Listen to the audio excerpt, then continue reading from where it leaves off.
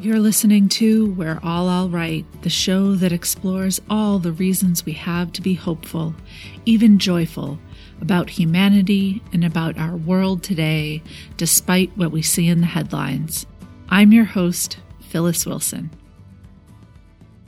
We all have those moments when we notice ourselves gesturing in a certain way, speaking in a certain way, or when a particular word or phrase flies uninhibited without our voluntary cooperation out of your mouth.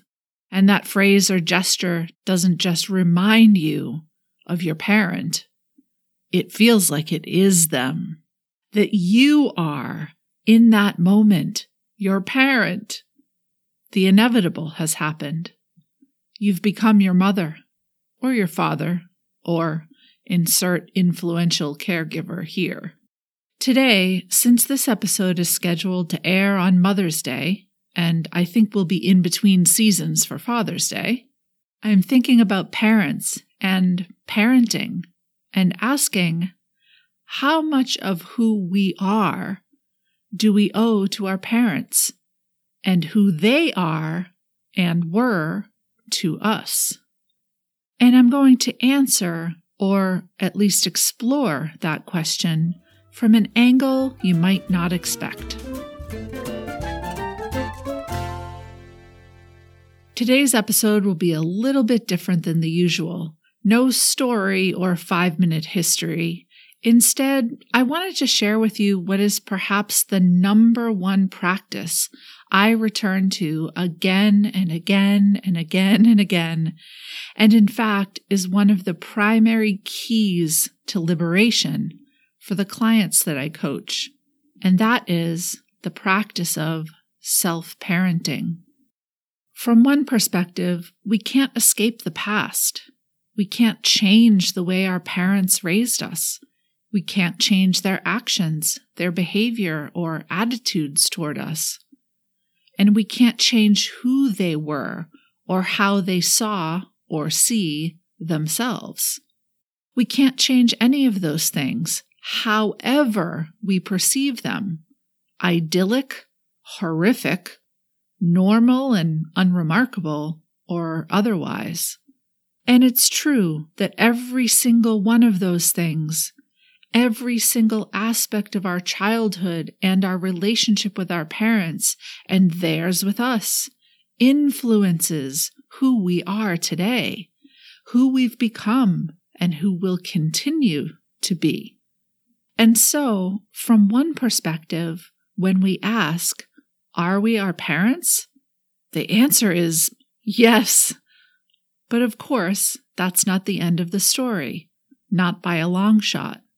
Because while we can't change what happened to us in the past, and in many cases we would never want to, we can change how we think about it, how we feel about it, what we believe about it, and how we respond to it now. Self-parenting is similar and in many respects the same as inner child work, which you may have heard of or be familiar with. I like to think of it from the parenting perspective, though, because it really feels empowering to be able to give ourselves what we always wanted as children, but didn't have the skills, words, or even the consciousness to ask for. It's kind of like being able to travel back in time at a moment's notice and feeling just a bit more balanced, a bit more at peace, even a bit more whole each time we return. Developing a parenting relationship with our own inner child is an ongoing practice. If you're a parent now as an adult to actual children who are not you, you already know this. Well, it works the same way for ourselves. Yet, instead of needing to rely on another person, whether that's your actual child or your child who's now an adult or another person entirely, instead of having to rely on them to communicate with you about their thoughts and feelings and having to navigate the perils of those things constantly getting lost in translation, You only need to listen to yourself, and you know you better than anyone. Starting to listen, really, truly, deeply listen to yourself is almost, I would say, about 90% of all there is to self-parenting. Why?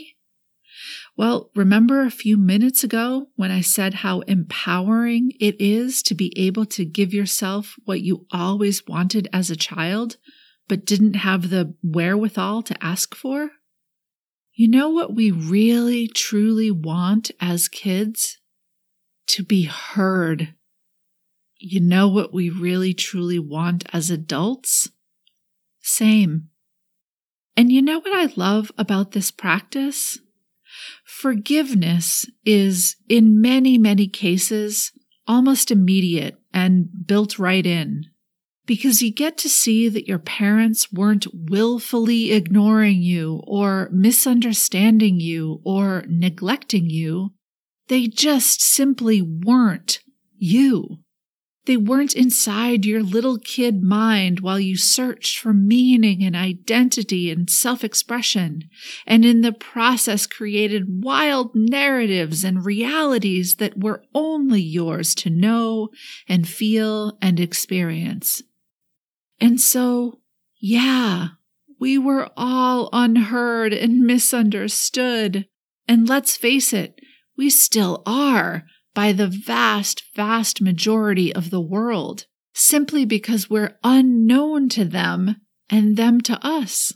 Yet, learning to self-parent can make sure, absolutely sure, that we are heard and understood by the one person who matters most, because they are the one person who has the capacity to truly hear and understand you.